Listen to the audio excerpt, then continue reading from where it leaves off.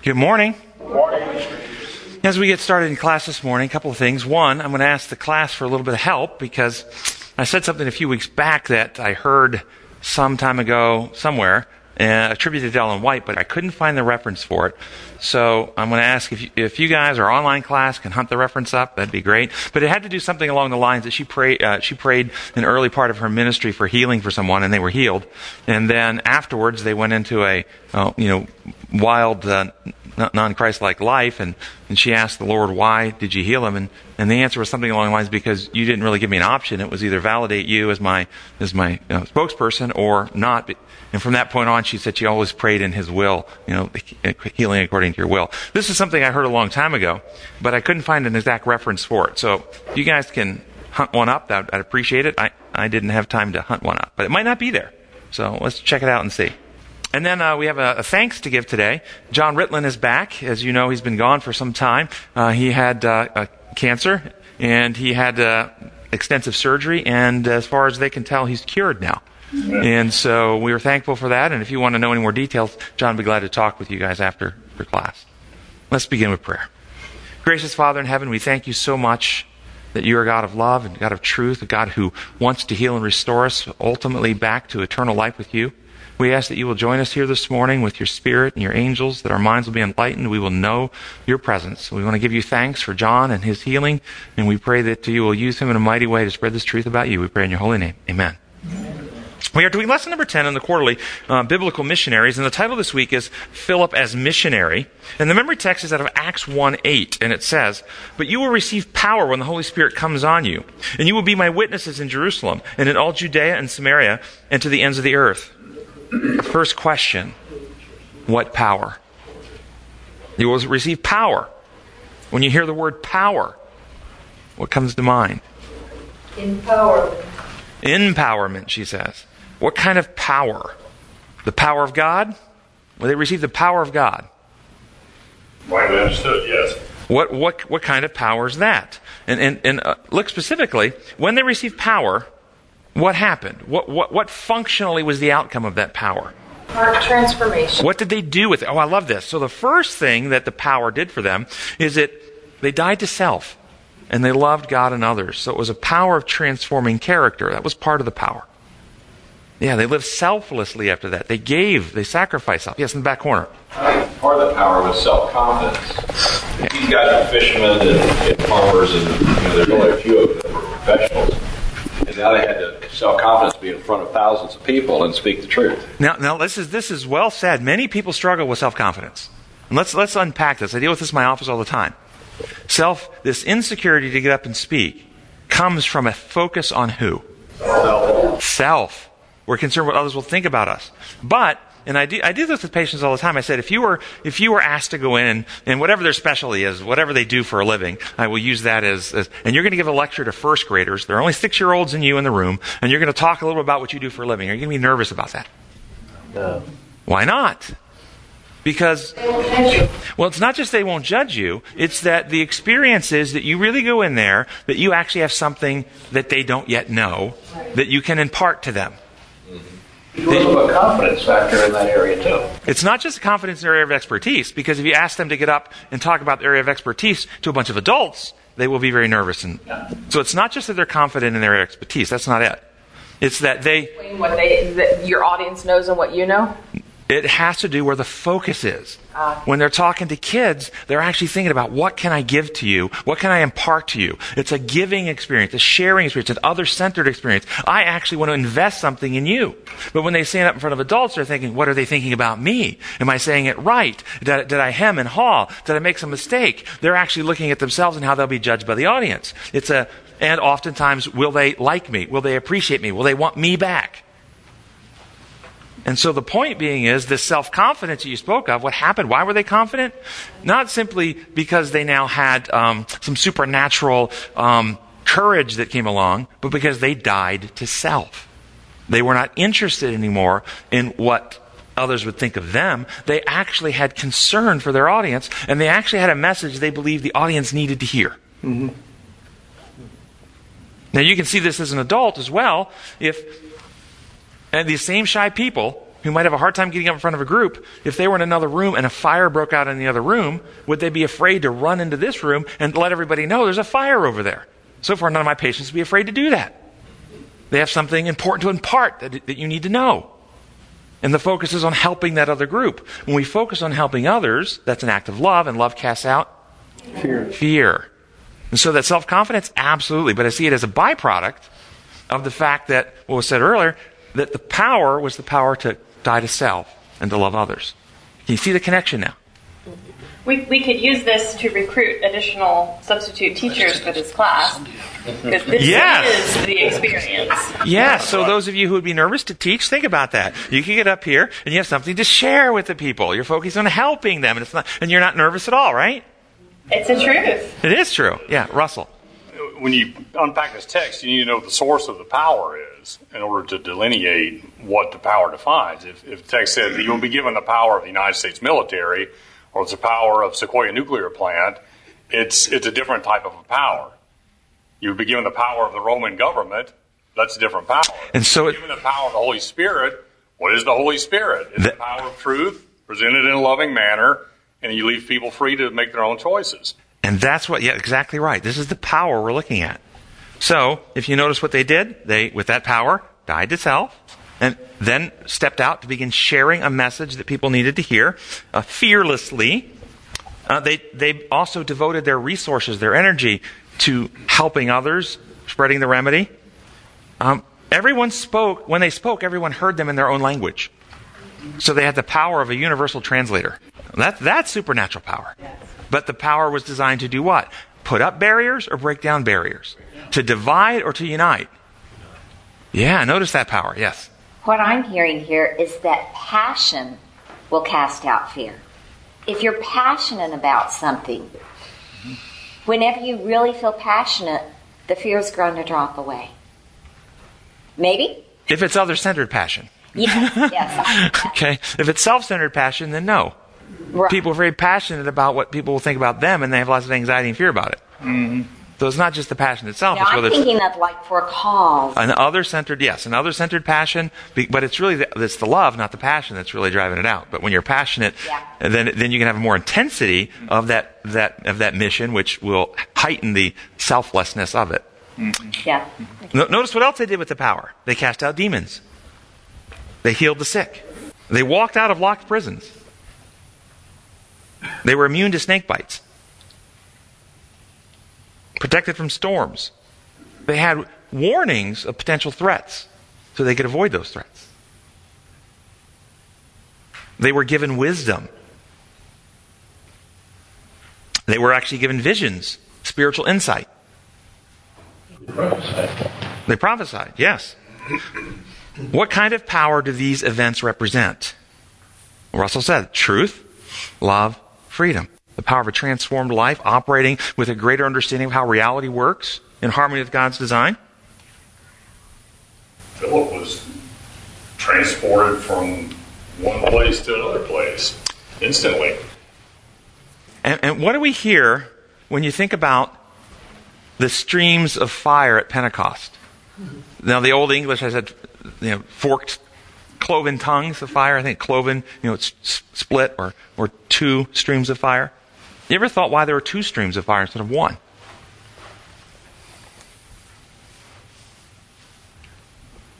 Because it's the fire of truth and the fire of love. It's the fire of truth and love. The Holy Spirit is the Spirit of truth and love. Can you have people speak truth but no love in their heart? And what happens when people speak truth with no love in their heart? He gets deceived. Or it's actually cruel. You can hurt people with truth. Have you seen people that have to be truth speakers? I must speak the truth. But they do it with no love, and they say it in such a way that they hurt and crush people. Yeah. Or can you have real love for people, but you have no truth? So you love them, but you have nothing to share with them that can empower them to help transform their life. Mm-hmm. The Spirit is the Spirit of truth and love. And it's always combined together that we want to present the truth in love under an umbrella of freedom. So and I just want to emphasize again that the power was used to break down barriers that divided. prejudicial barriers, communication barriers, social barriers, ritualistic barriers. Notice in the New Testament, the Holy Spirit is working in their lives to break down barrier after barrier after barrier to bring unity is what it's doing. What we did not see evidenced by this power. Did we see any in the New Testament? Coercion, intimidation, pressure, control, undermining of freedom. Did we see violence, physical weapons, taking up arms, rioting, protesting? Did we see a fight for individual rights? We must fight for the right of the slave. Did we see this going on? Did we see deceit and manipulation going on? Politics or other attempts to change state government? Any of this type of wielding of power going on? We don't see it. They didn't get power for that. That's not God's methods. It's not His mode. That's not how He operates. Some might be thinking, though, I know somebody out there is going, okay, hold on, but what about Ananias and Sapphira? What do you think about Ananias and Sapphira? Was God acting to punish? Was God coercing? Was God telling the church, you better give your money and tithe and offering to the church or you better watch out? Collections were quite good each month after that. What do you think? Any comments on Ananias and Sapphira? Well, we're assuming that God put them to death. How have you heard it taught to you coming up? That God put them to death. But perhaps when just confronted with truth. Or is God punishing? Or are these two people reaping in their own selves what happens when the unhealed are faced with intense exposure to love and truth? Was their experience the shock of being exposed and confronted by the truth, what they knew and therefore understand to be true? So what happens when people believe something strongly and are confronted with their beliefs in a sudden and shocking way? What happens to that person? Well, 1587, Soares de Sousa was the first Westerner to document among the Tupinambas Indians that the sudden death of those who were condemned and given a death sentence by their medicine man. In 1875, Varnhagen documented among the Brazilian Indian tribes that the chiefs and shamans could cause death by fear. In 1906, Leonard documented in Africa amongst the lower Niger people, quote, I have seen more than one hardened old soldier dying steadily, and by inches because he believed himself bewitched. No nourishment or medicines that were given to him had the slightest effect either to check the mischief or to improve his condition in any way. And nothing was able to divert him from the fate which he considered inevitable. In the same way, under very similar conditions, I have seen crewmen, K-R-U, crewmen, and others die in spite of every effort that was made to save them, simply because they had made up their minds, not, as we thought at the time, to die, but that being in the clutch of malignant demons, they were bound to die. 1682, Marolek in the Congo tells this story. A young Negro on his journey lodged at the friend's home for the night. The friend had prepared for their breakfast a wild hen, a food strictly banned by a rule which must be inviolably observed by the immature. The young fellow demanded whether it was indeed a wild hen. And when the host answered no, he ate of it heartily and proceeded on his way. A few years later, when the two men met again, the old friend asked the younger man if he would eat a wild hen. He answered that he had been solemnly charged by a wizard not to eat that food. Thereupon the host began to laugh and asked him why he refused it now after having eaten it at his table before. On hearing this news, the Negro immediately began to tremble so greatly that was he possessed by fear, and in less than 24 hours he was dead. And I've got the references in here in the medical journals for all of these. So, what view of God do you think Ananias and Sapphira held? Wasn't the standard view of the time the dictator and the one who cruelly dictates and causes things? Do you guys? Yes, I think that's right. Do you guys find it credible or uncredible, these stories of people dying at the hands of a curse from a witch doctor? That these things happen or they don't happen? They happen. Yeah, they do. They're well documented. They do. Sudden cardiac arrest based on an extreme fright. You You see it in the animal kingdom as well. It's called capture myopathy. When volunteers are attempting to save an animal and they're trying to grab a thing and extricate it from a trap or something, the animal will perceive them as a predator and die. Just cardiac arrest. Done. Fear. Yep, the fear is so intense. Was this a possible outcome for Ananias and Sapphira? Well, I'm going to read Acts 5, 1 through 11 from the Remedy. It says, a man named Ananias and his wife Sapphira agreed to sell a piece of property and give the entire amount to the Lord's cause. When the Lord blessed it and the property sold for more than expected, Ananias, with the full consent of his wife, kept back the unexpected extra and turned in only what the property was thought to be worth. As he laid the offering at Peter's feet, Peter said, Ananias, why did you choose to side with Satan and fill your heart with greed? You lied to the Holy Spirit and chose to keep some of the money you received for the land.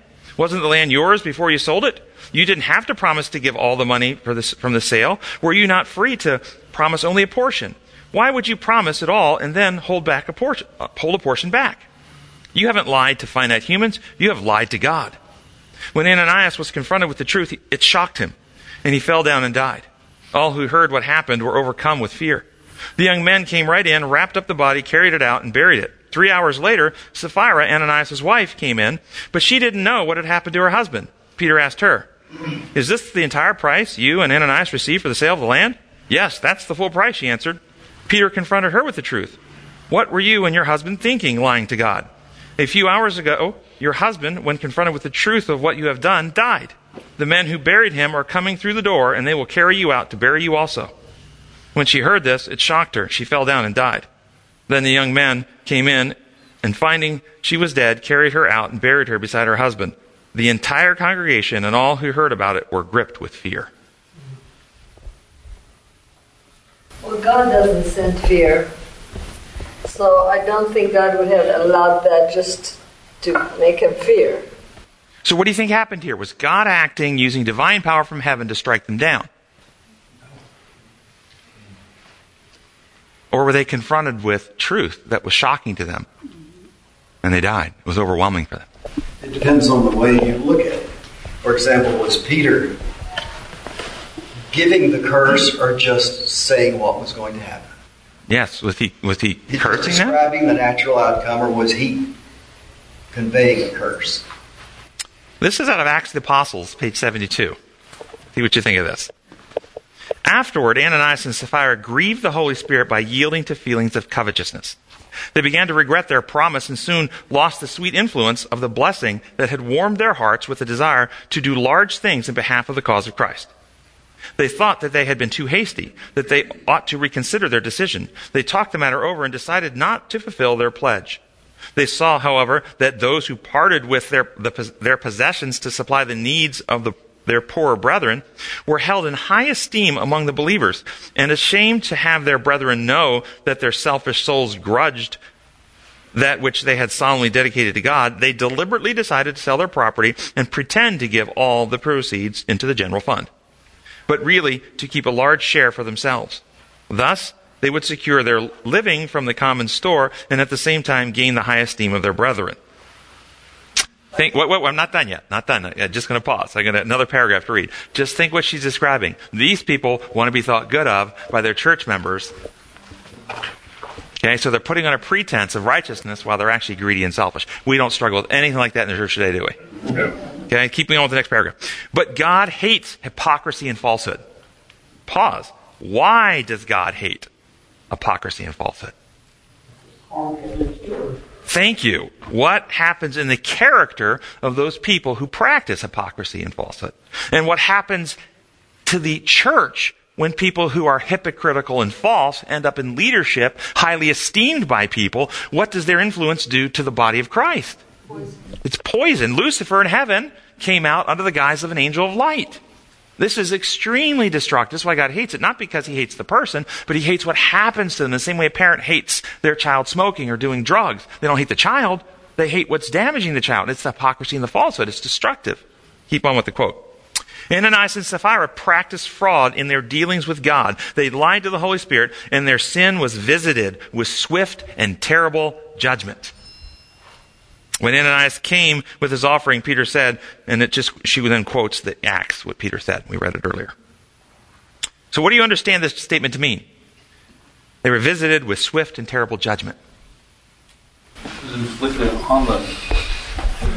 See, the biases we have, the lenses we have so unconsciously over our thinking. Does it say, did this author use the word, they were visited with swift and terrible punishment?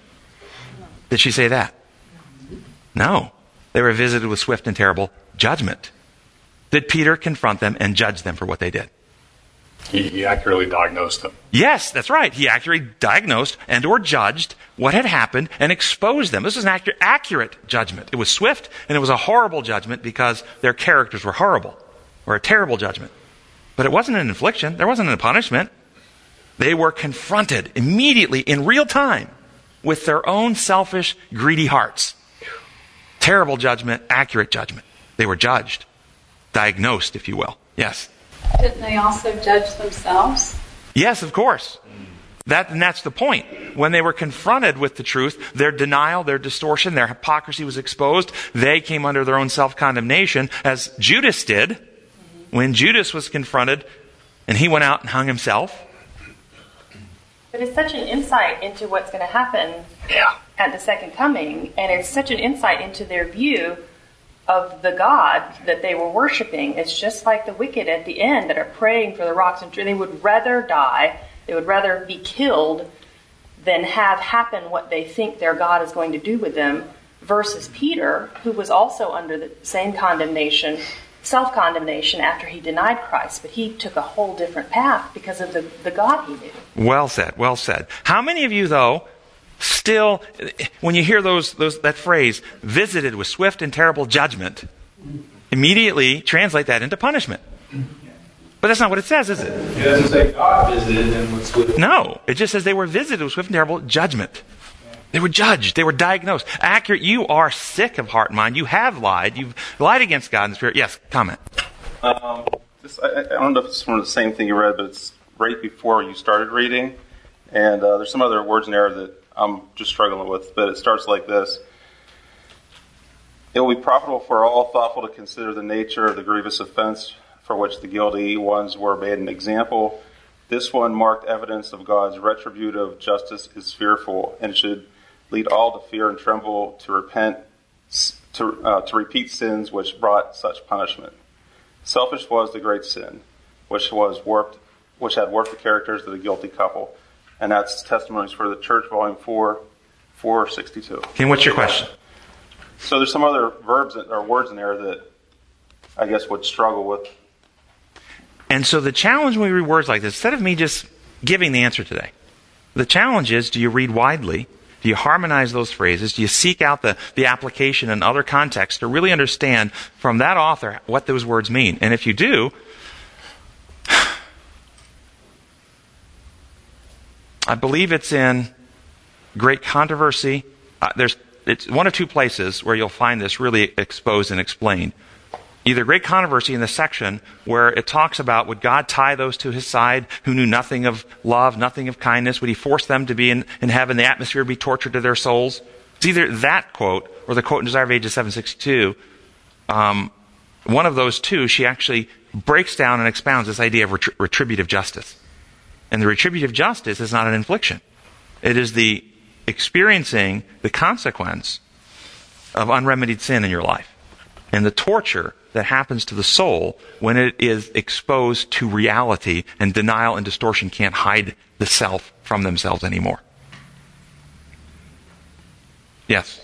Is it possible that since this was when the Christian church was in its infancy and at a very critical time at the birth of the Christian church, and could God have used extraordinary measures at this time in order to keep the church pure? Well, if you look at what was happening in the New Testament church, there were other practices happening as well. Man sleeping with his father's wife in Corinthians. No, I don't see God acting in those ways to discipline and or punish sin going on, and I just don't see it. And one of the authors of Servant God brought that point out. That's where I heard that, I think, was that this was the very, the birth of the Christian church, and he had to be sure that, the character of the people was pure at this time. If not, it could have destroyed the Christian church.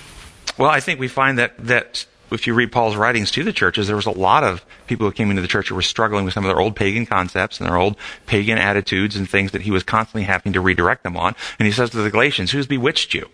Have you exchanged the truth? Even if an angel from heaven comes with another gospel, they'll be eternally condemned.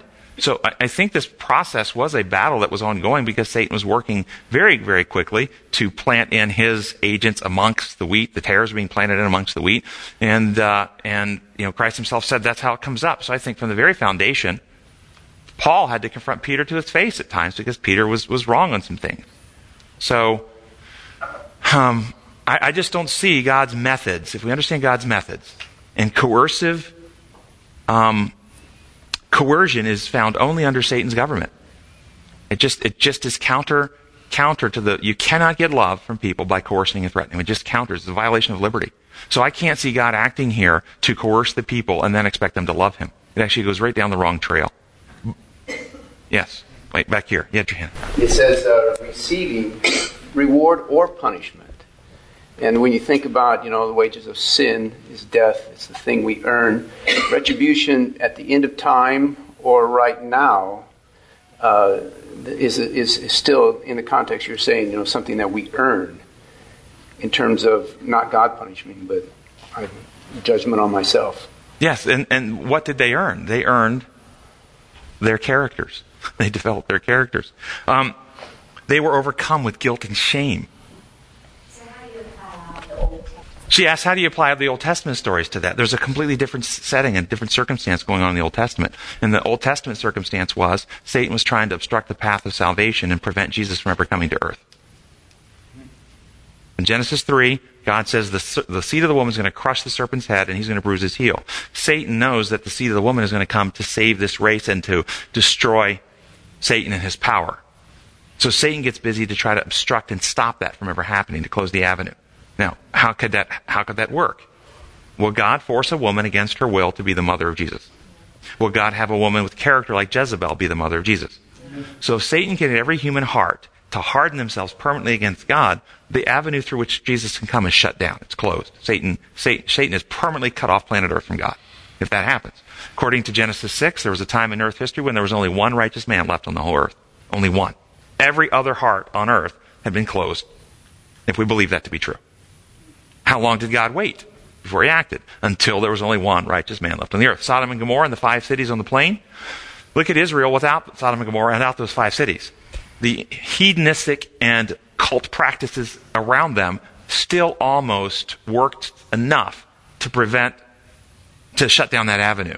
Because God himself had chosen, it's not going to be the whole world now through which the Messiah will come. It's this one family in this world through which the Messiah will come. So Satan can now focus his energy not on all the peoples of the world, but this one family. If he can just shut down this one family and destroy this one family, he shuts down the avenue. And even without Sodom and Gomorrah and the 5 cities, they almost didn't make it through till Christ came. I think God excised a legion in these circumstances for the purposes of keeping open the avenue for the Messiah. Again, these are not punishments for sin. And all those people will come up in the resurrection of either the righteous or the unrighteous to finish out their lives according to the dictates of their own conscience.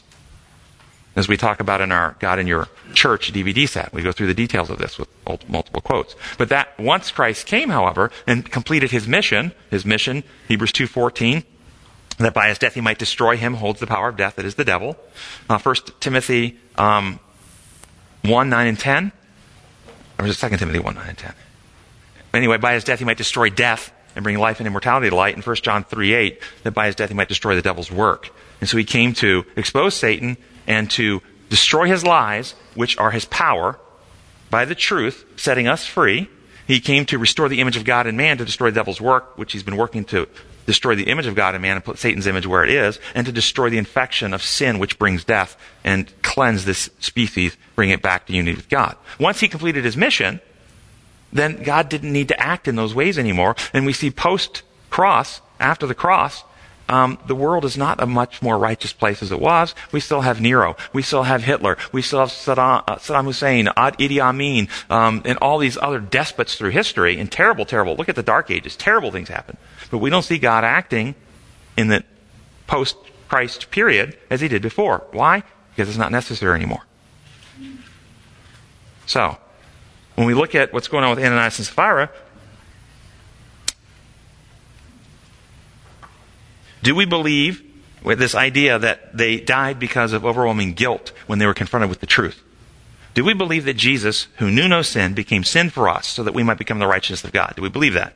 That's 2 Corinthians 5:21. Do we believe that? Well, then what did he experience when unremedied... Did he experience what unremedied sin does to a sinner? Did he go through that experience? What unremedied sin does to a sinner. Did he go through that experience? And what did he experience? Separation from his Father. That's what sin does. Did he experience the unity with his Father breaking up? Where did he experience it? Yes, he did experience it on the cross, but did he experience it somewhere else first? In Gethsemane first, he experienced it. This was when it was all being laid upon him. And what would have happened to Christ in Gethsemane if an angel had not come to give him physical strength? He died. He would have died. From what? Killed. A broken heart. It was overwhelming mental anguish and stress. Are you telling me that Ananias and Sapphira couldn't have died from that same thing when they were confronted with their own unhealed condition in light of truth? So here's a commentary regarding the final judgments of God at the end of the 1,000 years, when the final judgments of God come. This is out of Manuscript Releases, Volume 14, page 13. I was shown that the judgments of God would not come directly out from the Lord upon them, but in this way. They place themselves beyond his protection.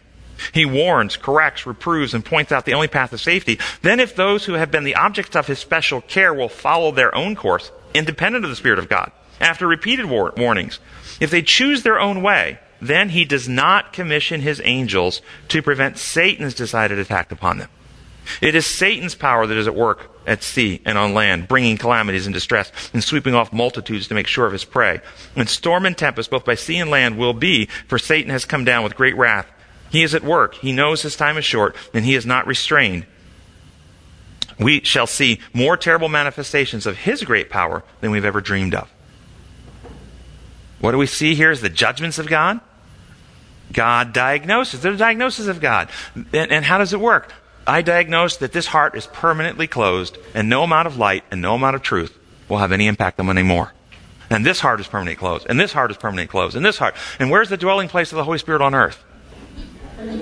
The hearts and minds of men. And as hearts across the earth permanently closed, where no amount of truth and no amount of light can impact them anymore, no amount of love or truth can impact them, the Holy Spirit is slowly being withdrawn from the earth. Not because God wants to withdraw his presence, but because we are closing the dwelling place of the Holy Spirit. And as the Holy Spirit is withdrawn from the earth, Satan gets more and more freedom to act. And more terrible things begin to happen. In accordance with the law of liberty, the design law. And so his judgments, the accurate diagnosis of each and every heart and every situation. His actions are always in harmony with his nature, character, and law of love, always designed to heal, restore, but under the principles of liberty, because love only exists in an atmosphere of liberty. Thus, those who choose to live independently from God will eventually be set free to experience what they have chosen. Now this is out of Testimonies of Ministers, page 75.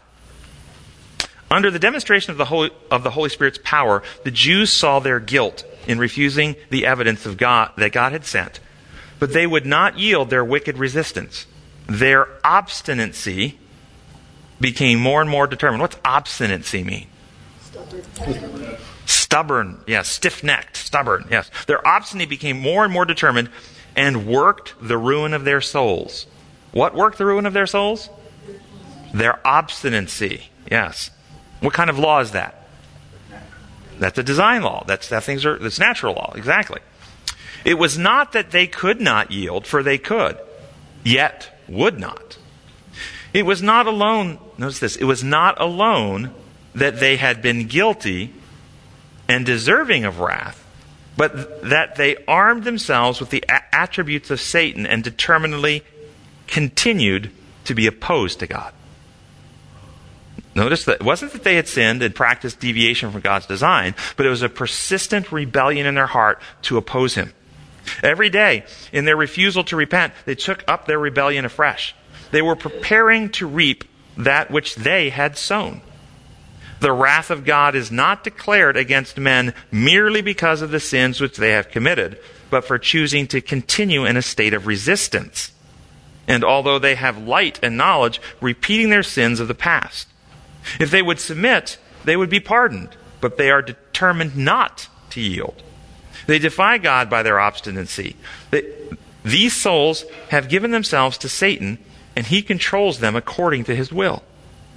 How was it with the rebellious inhabitants of the antediluvian world?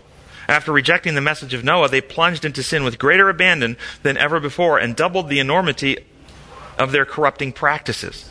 Those who refuse to reform by accepting Christ find nothing reformative in sin. It's like those who refuse to give up cigarettes but double down and smoke 3-packs a day find nothing healing in that behavior. That's what she's saying. There's nothing reformative in sin. Their minds are set to carry their spirit of revolt, and they are not and never will be forced to submission. The judgment which God brought upon the antediluvian world declared it incurable. What's the judgment? The diagnosis of incurability.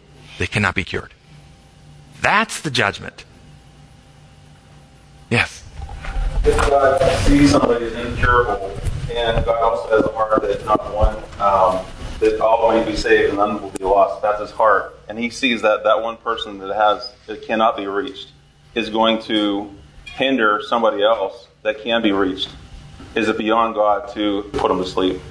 No, I think that's what I just described. I think he was doing in the Old Testament in many places. He was doing that very thing in the Old Testament. New Testament also, I guess, is what I'm asking. Could he do that today? Sure. Does he? I don't know. I haven't seen any inspired accounts of that happening. Can we read into it and assume that God might act in a certain place or time? He might. He might act to also keep people alive at places and times too. Yeah, I don't put that past his ability. I don't restrict him in that way. I guess in this side, when God judged at Noah's time, they make their choice not to be with God. I mean, the Holy Spirit could not work in them anymore, and God could not do anything but to destroy them. And it's the same time what we will have it. I mean, there will come the time when people will choose their direction of God or evil, and God and the Holy Spirit cannot do anything when somebody chooses to do wrong. We make our own choice. And that time they make their own choice, and they decided to do evil. And the Bible says their heart was constant to evil. So they didn't have any good fruit in their heart. And the only one who could save was with Noah. So God, in the plan of salvation, has to do these things. And that was the judgment for them, because no other way. And we are at the same time now. We are going that direction. People are choosing and doing wrong or doing right. And will come the time when everybody will choose, will do wrong, and wrong will be. And God has to come and judge it and destroy it. But he will not have to destroy us. No, he doesn't. The destruction, the wages of sin is death. Sin, when full grown, brings forth death. From those who sow to the carnal nature, from that nature reap destruction. Yeah, but what happened with flood? Yeah, what happened with the flood was not punishment for sin. It was God's action, right? We just went through that entire scenario where God acted to keep open the avenue for Messiah. It was an act of love and redemption, not an act of punishment. No. God does for love, of course. And the wicked from the flood will rise again to finish their lives. Yeah, what happened is, it's like cancer, Sin is like cancer. If you see somebody who has cancer, the suffering of the body is very bad. And will come the time, even the person who has the cancer will decide to die, because the pain and the suffering is so much. And that for love, many times we decided the person to rest. And God's the same way. God is not punishing. God is doing everything by love. I mean, whatever happened to us is by love. It's not by punishment. It's not even, we don't respect that by fear, but by love.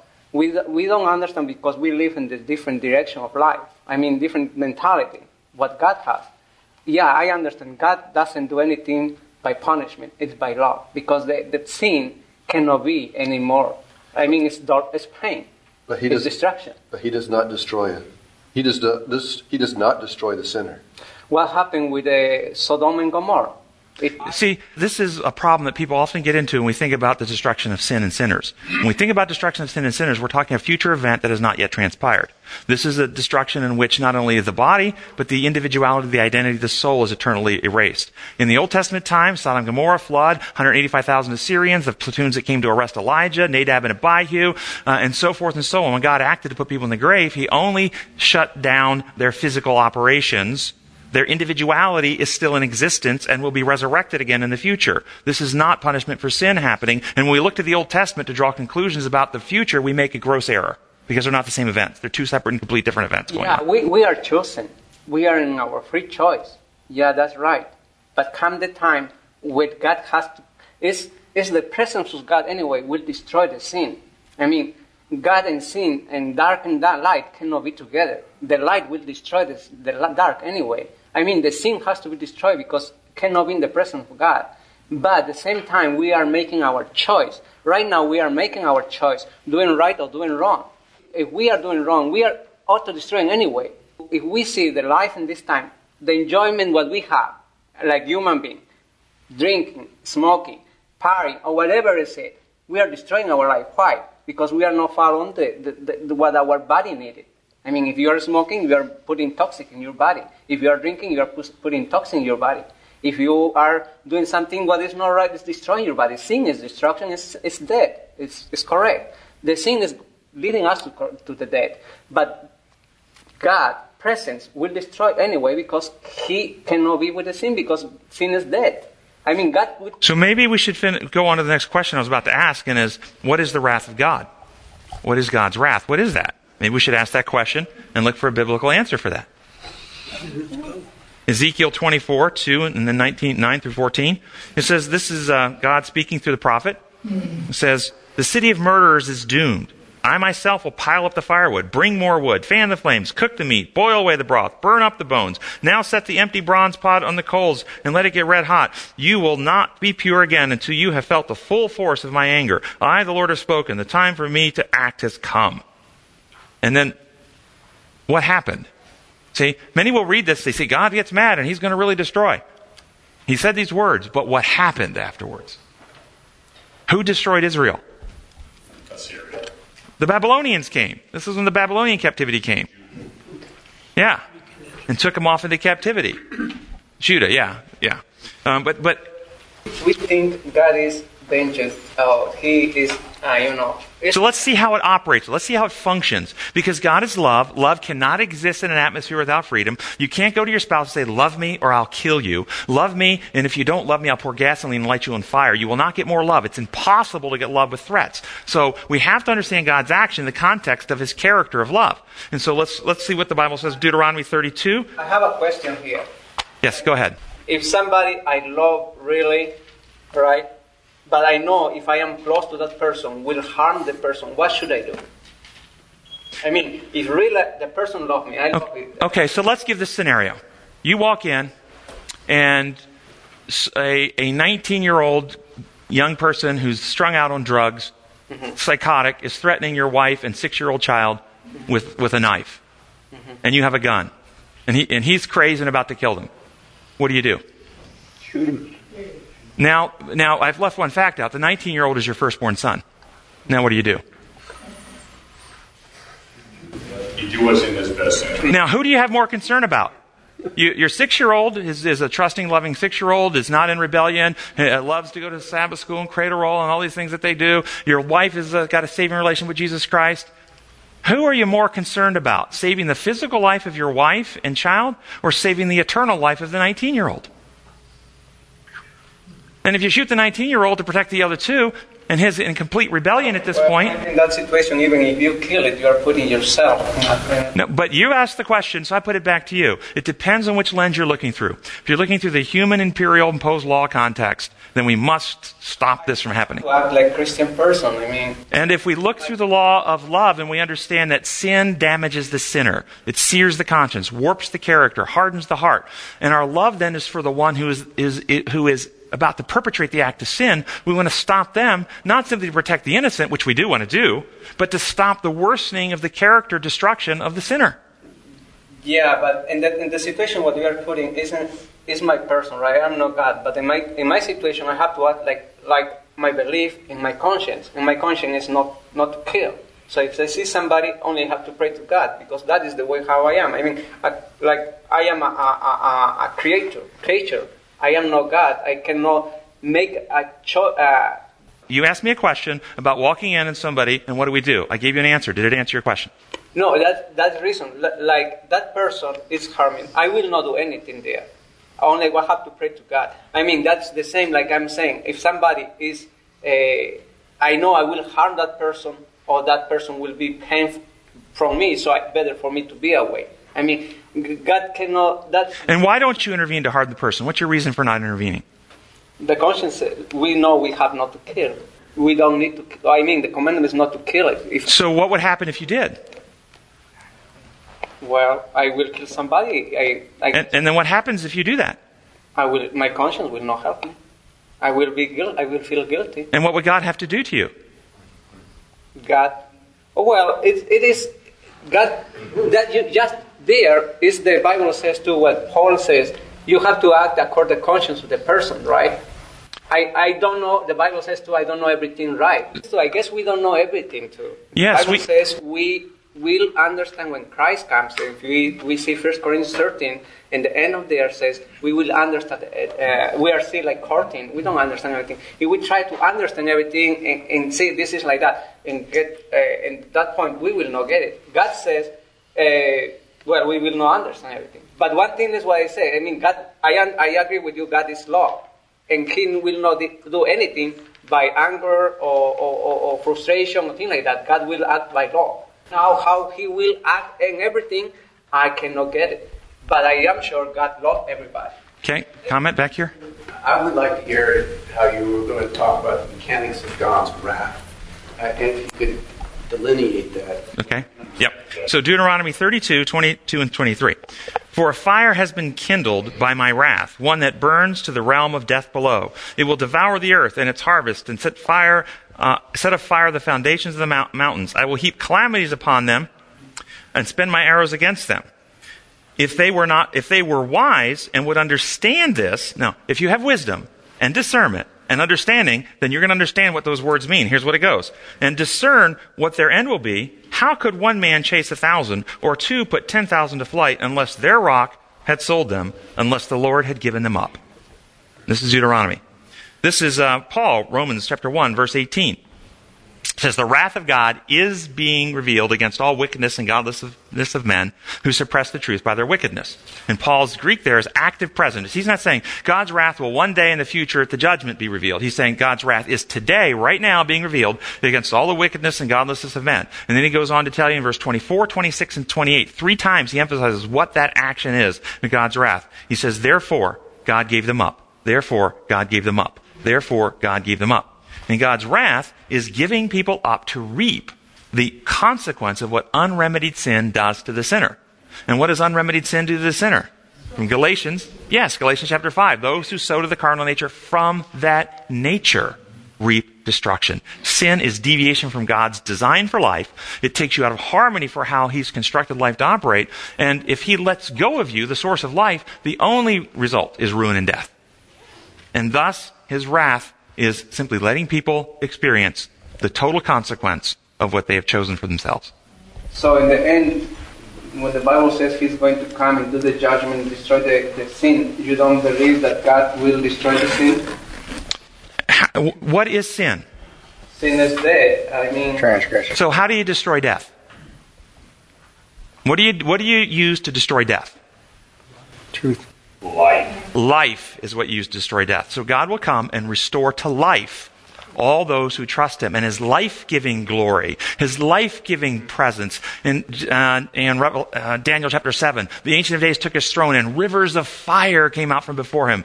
And 10,000 times 10,000 and thousands of thousands stand in this fire of His presence and are not harmed by it. Because the fire of love and truth are not harmful. What's harmful is unremedied sin. That's what's harmful. And thus, yes, He destroys death, absolutely. It says death and Hades were thrown into the lake of fire.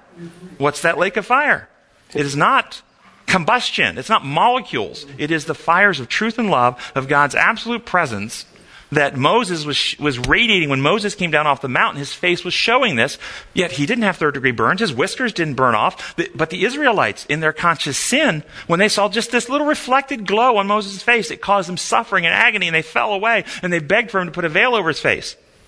But there was nothing harmful. You can see the contrast right there. Moses isn't harmed by it, but these people can't stand it. That's what will happen to the wicked in the end. They will come face to face with God's life-giving glory. And if you really want some more quotes on this, get the God in Your Church DVD set out there and watch the third lecture on there, where I actually give quotes and references and walk you through the entire process so you can see how this happens. So what happened with Moses, the rebellious people with Moses, and the earth opened and they died there? It was not God. That's not the same as at the end of sin. Will those people who died there resurrect again? Will they or will they not come up in a resurrection? Either the resurrection of life or the resurrection of damnation, but they come up in one of the two resurrections, yes or no? Yes. I'm asking this gentleman. They will rise again. Then what happened to them was not punishment for sin, because the punishment for sin is eternal non-existence. They don't rise again after the second death. So when we look at those Old Testament experiences and try to project into the future judgment, we make an error because they're not the same experiences. Sunday's lesson.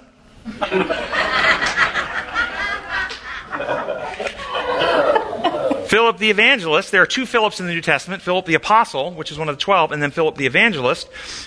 When Philip entered new areas, it says that he would enter and he would begin evangelizing the gospel of Jesus Christ. Today, do you think today you could go out like John the Baptist and preach on the street corner, repent for the kingdom of God is at hand, and have success doing this?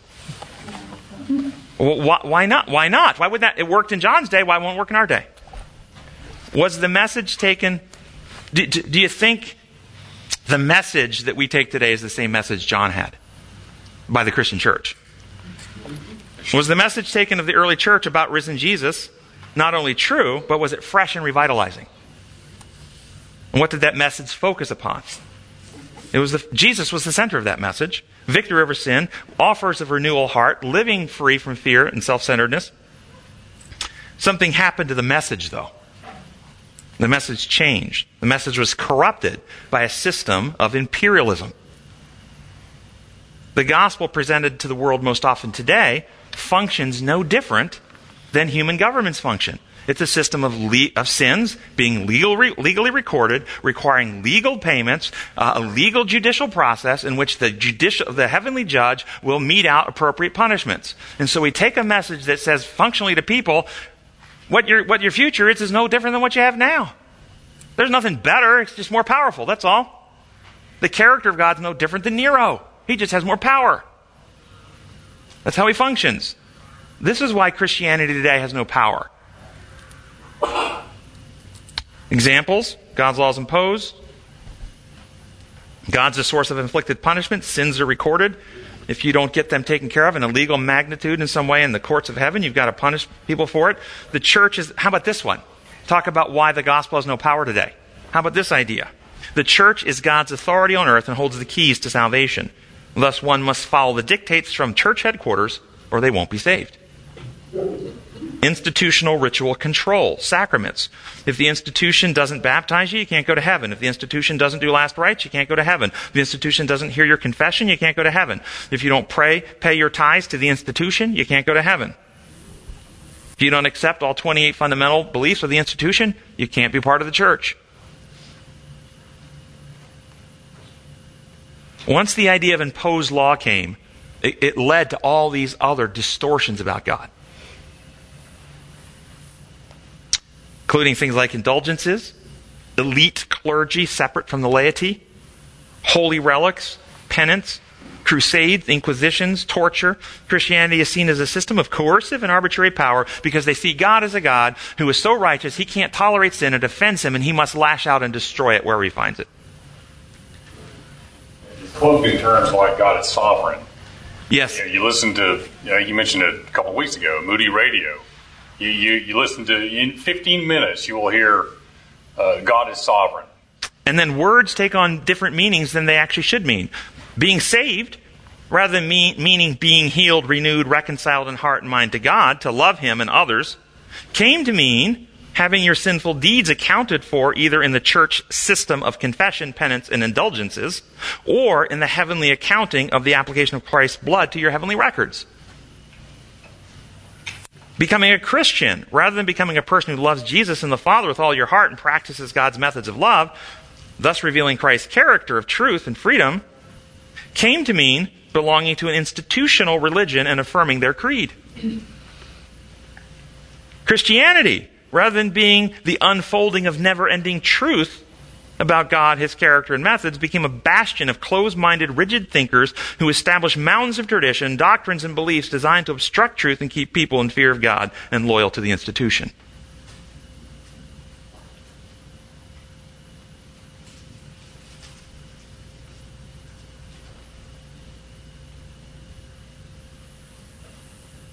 Boy, we don't have time to go into what else I was going to go into. This question of miracles and where do miracles fall into evangelism today? I encourage you to get the notes. Miracles are extremely untrustworthy. They're not a good barometer for measuring truth. Truth is true because it's how reality functions. And God wants us to come back to understand Him, His character, His design, how the reality of the way He's created the universe to run actually operates, what sin is, how it deviates from His design, and how it results in pain, suffering, and death. He wants us to understand reality. Miracles, however, can be faked. If you go home today and your dog starts talking to you, I promise you will be stunned, and it would be a miracle event. Remember, a donkey talked to somebody in the Old Testament, right? That was a miracle. But a serpent also talked in Eden.